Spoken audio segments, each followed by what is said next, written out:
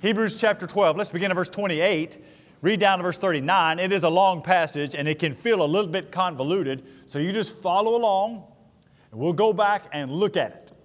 We'll look at what we miss, what we receive, and then what's required. Let's start in verse 18. Grass withers and the flowers fade, but the word of our God stands forever. Let's begin verse 18. For you have not come to what may be touched, a blazing fire and darkness and gloom and a tempest, and the sound of a trumpet and the voice whose words made the hearers beg that no further message be spoken to them. For they could not endure the order that was given. If even a beast touches the mountain, it'll be stoned. Indeed, so terrifying was the sight that Moses said, I tremble with fear.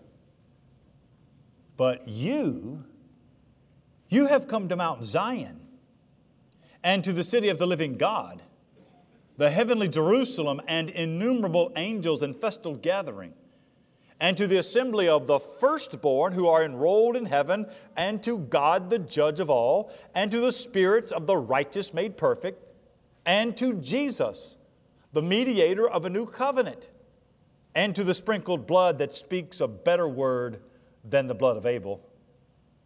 See that you do not refuse him who is speaking to you, for if they did not escape when they refused him who warned them, how much less will we escape if we reject him who warns from heaven? At that time his voice shook the earth, but now he has promised, yet once more I will shake not only the earth, but also the heavens. This phrase, yet once more, indicates the removal of things that are shaken, that is, things that have been made, in order that things that cannot be shaken may remain.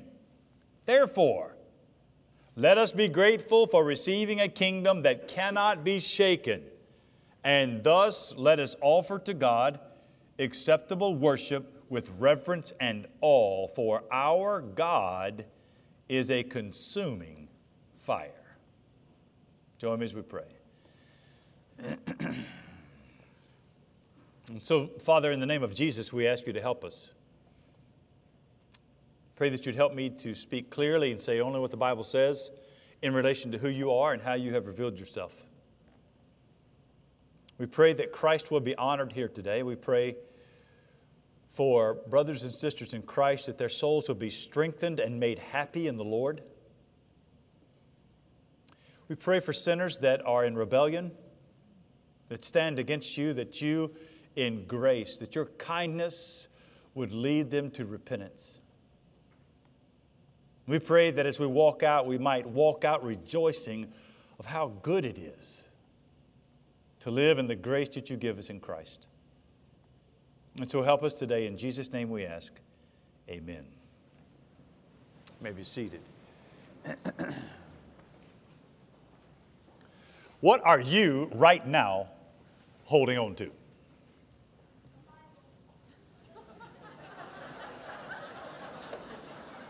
Be careful when you're a preacher asking a rhetorical question in a literate church. Good job, son. Well done. Well done. What are you, I should have been more specific, what are you holding on to right now that is giving you hope and strength and a reason to get up in the morning? Okay. Let me ask another question then.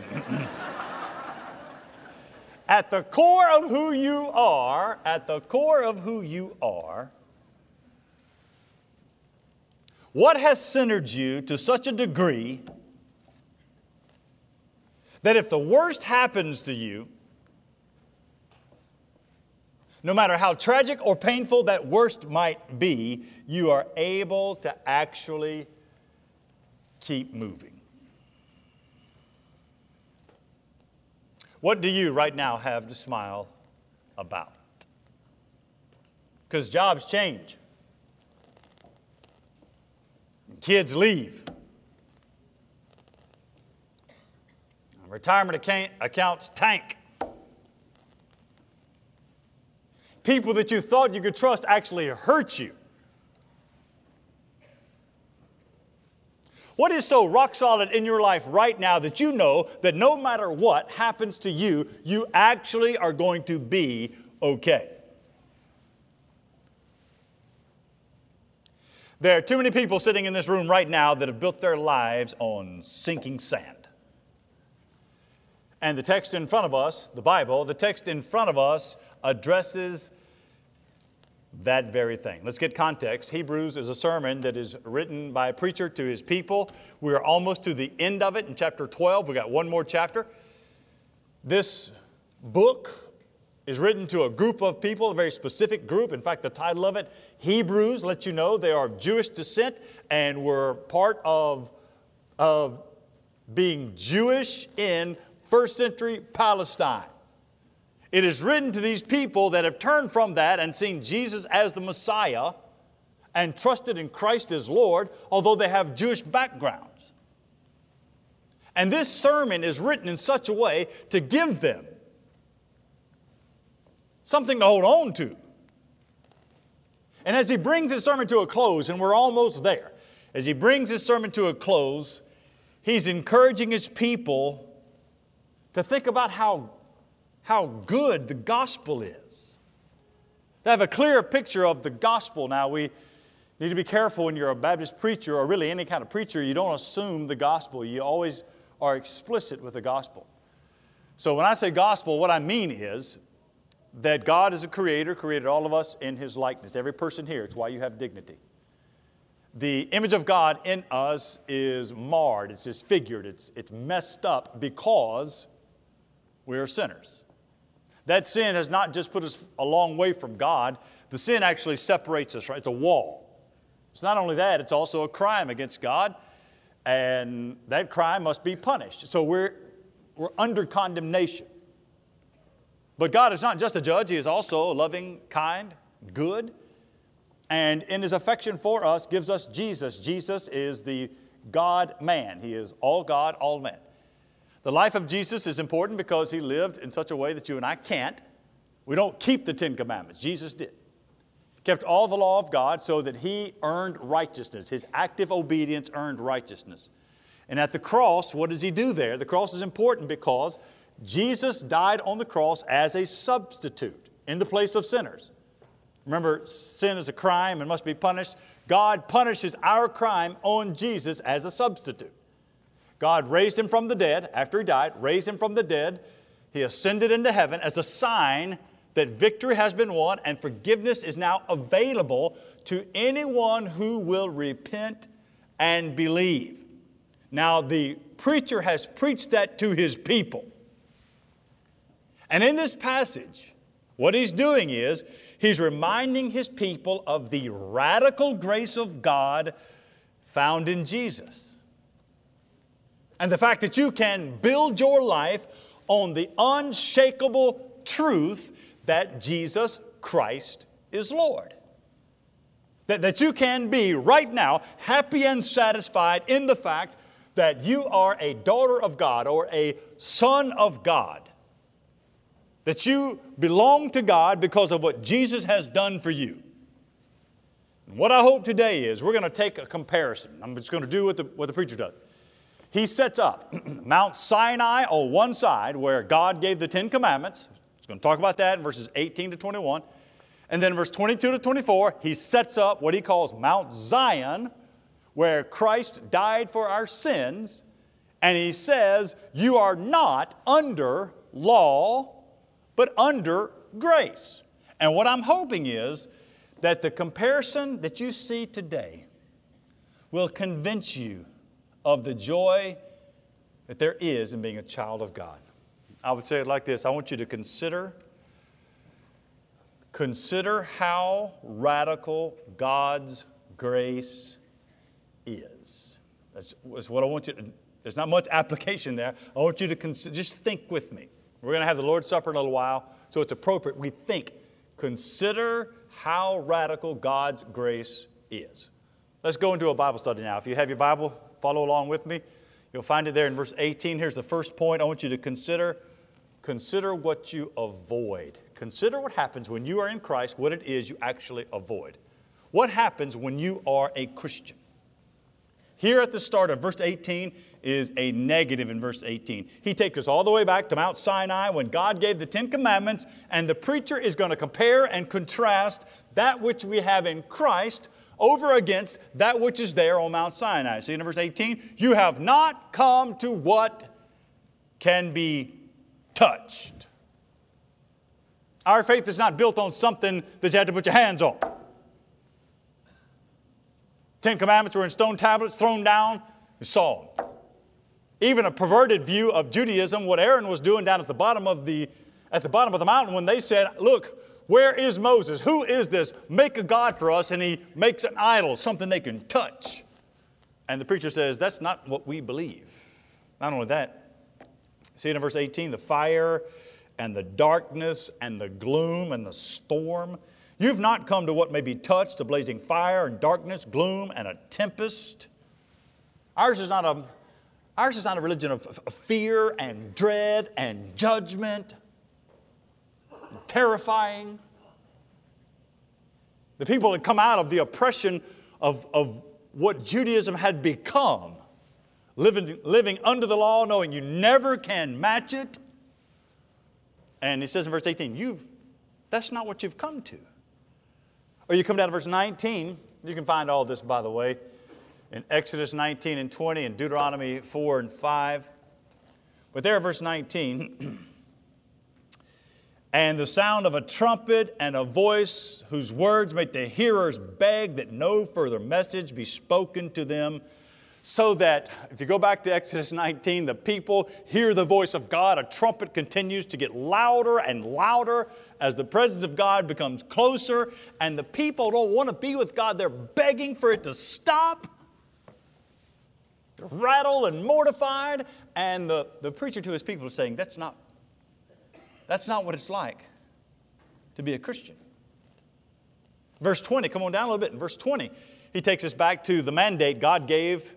God had told Moses, you tell the people that a man should not touch this mountain. If he touches the mountain, he's going to be stoned to death, even if a beast touches it. Verse 20, the preacher says, they could not endure the order that was given. If even a beast touches the mountain, it shall be stoned. It's a reminder that God is so holy, so infinitely holy, that the wages of sin is death, and to touch His holiness instantly, there is this 18, 19, and 20, this terrifying vision of God. And the preacher is saying that's not. See, 18, you have not come to that. Then he turns his attention to Moses. My goodness, Moses. Verse 21, Moses, Moses is, you have Abraham and the patriarchs, but Moses, the giver of the law, the most humble man, the most holy person. And verse 21 says that even Moses couldn't stand it. You see it, verse 21? Indeed, so terrifying was the sight that Moses said, I tremble with fear. So why is the preacher saying, why is he making us look over there? He's saying to us categorically, this is not what Christianity is.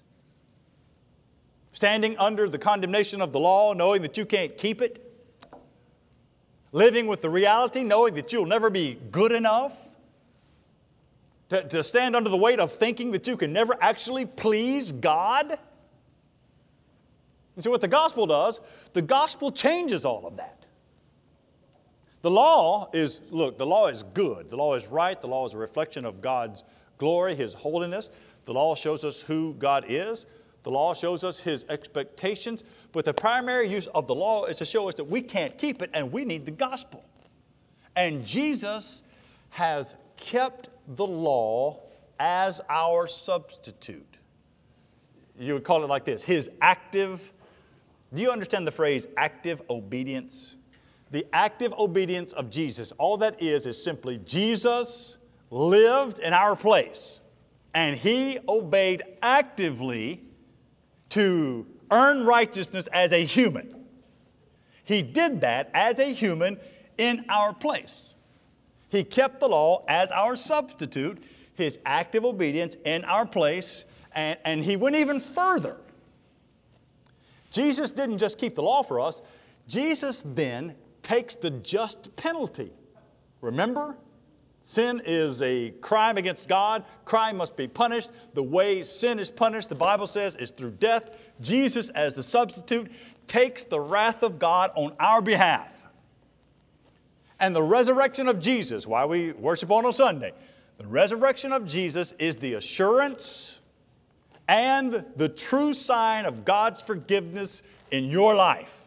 It is the center of our hope. Look, it is healthy. It is healthy now and then to consider how radical God's grace is. So just consider verses 18, 19, 20, and 21. Consider what you avoid. Now in verse 22, let's turn the corner. In verse 22, he turns to the positive. Here's the second point. Number 2. Consider what you receive. Consider what you receive. Verses 22, 23, and 24. Now, when you read that and you go down, it's a list again. And there are 8 or 9 of these privileges, depending on how you list them. Let's just sort of go through them. See the contrast in verse 22? But you, okay, you did not get the condemnation of Mount Sinai, but you, what did you get? Let's go to verse 22. Here's the contrast. But you have come to Mount Zion. Mount Zion is a phrase that typically points toward Jerusalem. You find it all through the Old Testament. And when you go and look up Mount Zion, you could search it if you have a study Bible. Mount Zion, we're told in Psalm 9, verse 11, that Mount Zion is the first place of God's habitation. It is where God dwells forever. Mount Zion in Psalm 2, verse 6, is the seat of the throne of God. It is the reign of the kingdom of Christ. You've come to that. Or Mount Zion in Psalm 121. Mount Zion is the place where God has promised His innumerable blessings. You've come to that. Or in Micah 4:2, Mount Zion is where the gospel emanates from. It comes from Mount Zion. You've come to that. Or Psalm 87 says that Mount Zion is the object of God's special love. You've come to that. Or Psalm 48 tells us that Mount Zion is the joy of the whole earth. You've come to that. Or Psalm 14:7 tells us that Mount Zion is the starting point of God's salvation. This is not Mount Sinai. This is Mount Zion. It is the throne of grace. It's where we go to be accepted by God. Not only that, keep pressing on it, verse 22. You've come to Mount Zion, the city of the living God. The city of the living God, the heavenly Jerusalem. What does Psalm 46:4 say? That there is a river whose streams make glad the city of God. Here's the living God. It's an understanding of our nearness to God. One of the beautiful phrases in Ephesians chapter 2, a promise of bringing different people together as one. Ephesians chapter 2, there is where we find why a so diverse group of people can come together. We don't depend on critical race theory. We depend on the gospel, Ephesians chapter 2, that makes one new man out of the two. And the text says that we are no longer strangers and aliens. We are fellow citizens and saints and members of the household of God.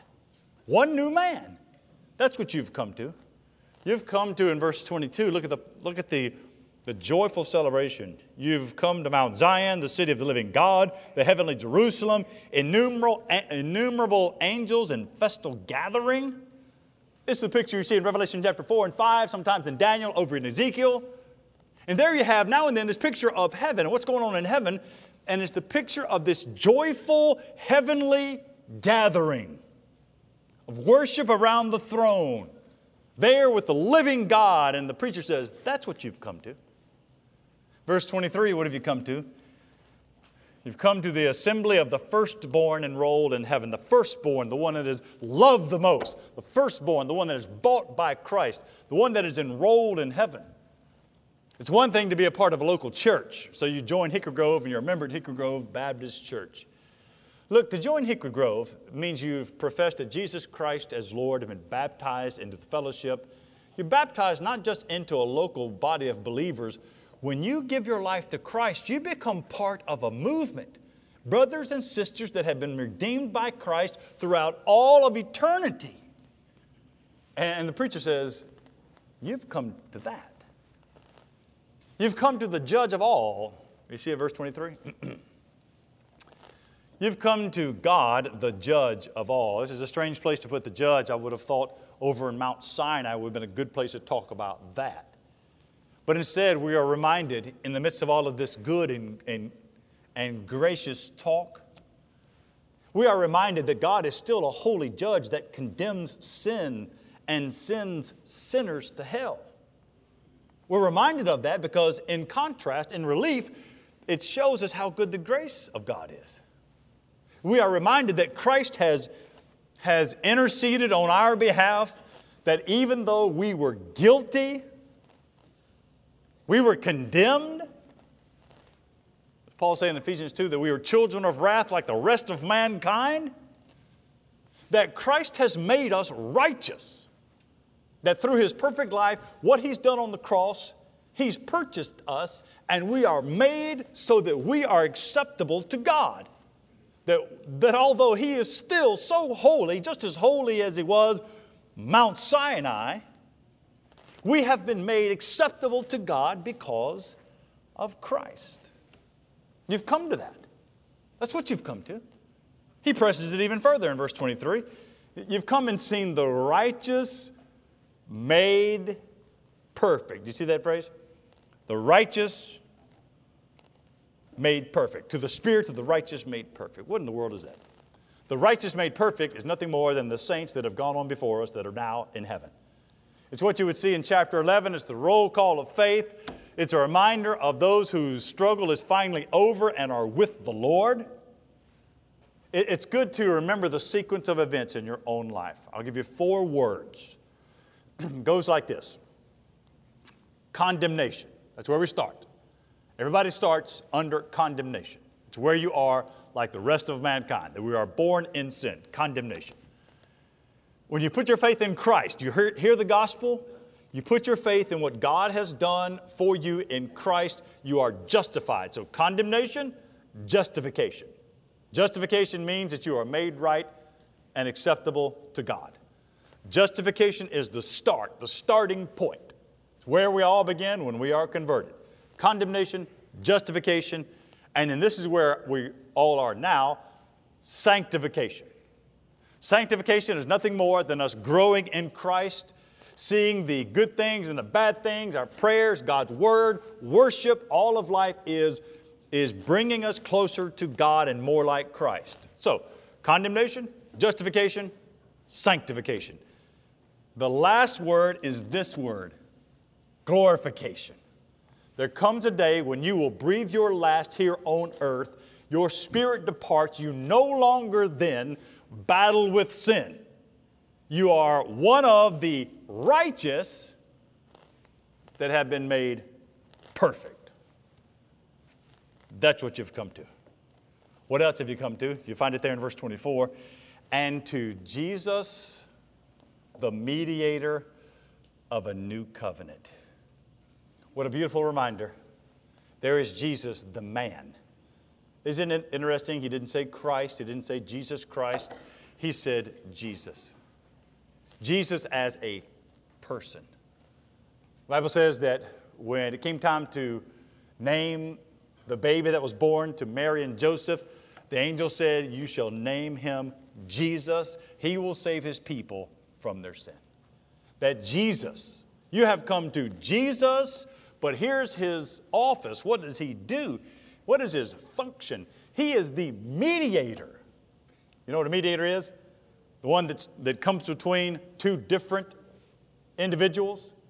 You go to Mount Sinai, you couldn't touch the mountain because the holiness of God is there. The people begging, please have it go away. Turn the voice from us.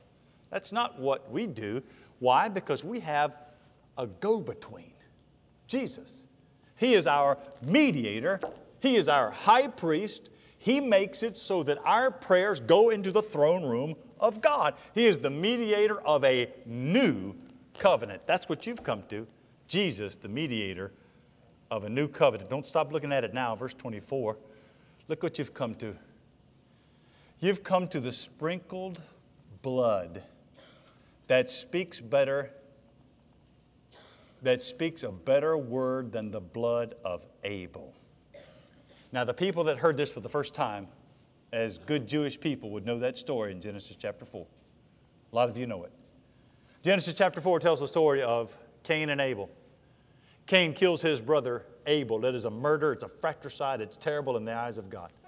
He tries to hide it and tries to act as if it's not a big deal. God comes to Cain again and he says to Cain, where is your brother Abel? And Cain says, am I my brother's keeper? And the Lord says to Cain, what have you done?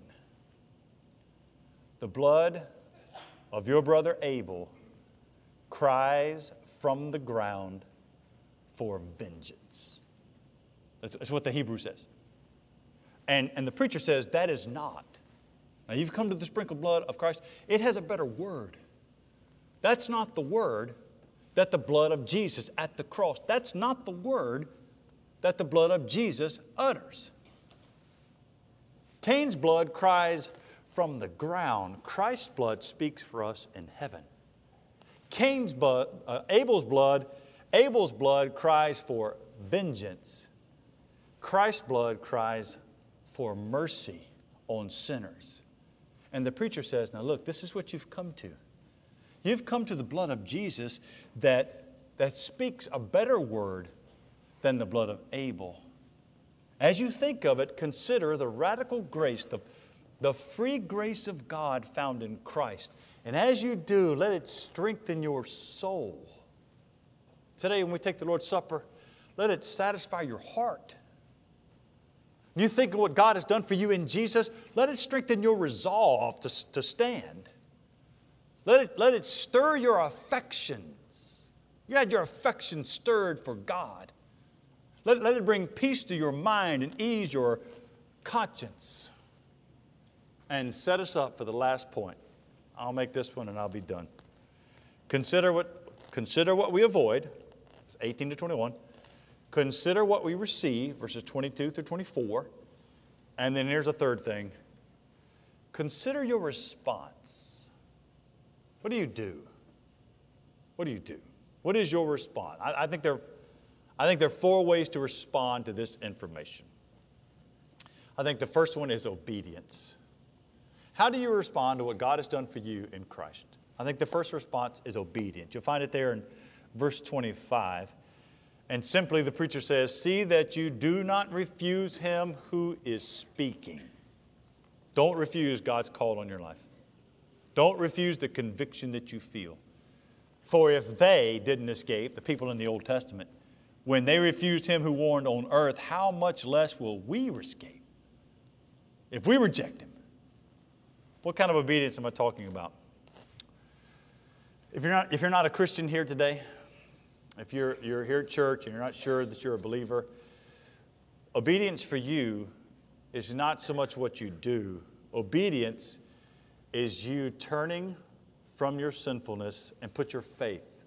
The first step is faith in what Christ has done for you.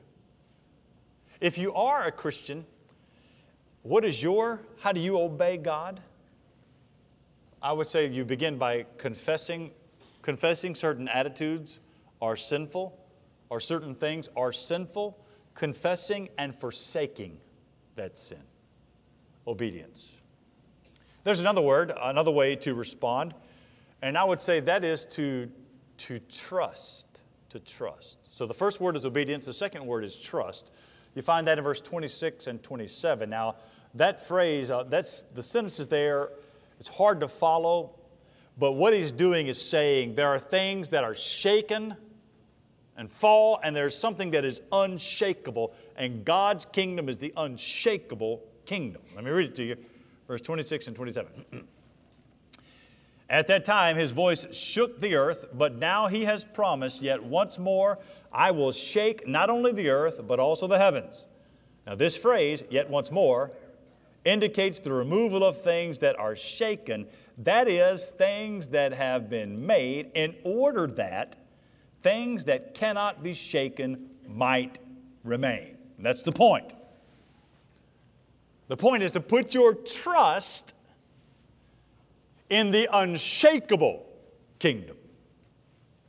Everything right now to me, it seems like, it feels like everything is in transition. It's hard to find anything that's actually stable. And isn't that the point, though? Isn't that the point of what God shakes our world to remind us there is one unshakable kingdom? The kingdom of God? And so we obey and we trust. And what else? What else? Come down the page, verse 28. There's another word, and that word is worship. When we reflect on what we don't get, what we avoid, and we reflect on what we receive, we want to worship Him. You see the worship there in verse 28? I'm going to read it to you. Therefore, let us be grateful. That's a good word. Let us be grateful for receiving a kingdom that cannot be shaken. Let us offer to God acceptable worship with reverence and awe. How do you describe acceptable worship? It is with a heart of gratitude. What can you be thankful for? I'll give you three S's. You ready? You can be thankful for salvation. That God in grace has saved you. That you have come to Christ. You are a child of God. You can't find anything else in the world to be thankful for. Be thankful that you are saved. Be thankful for sanctification. Sanctification is harder.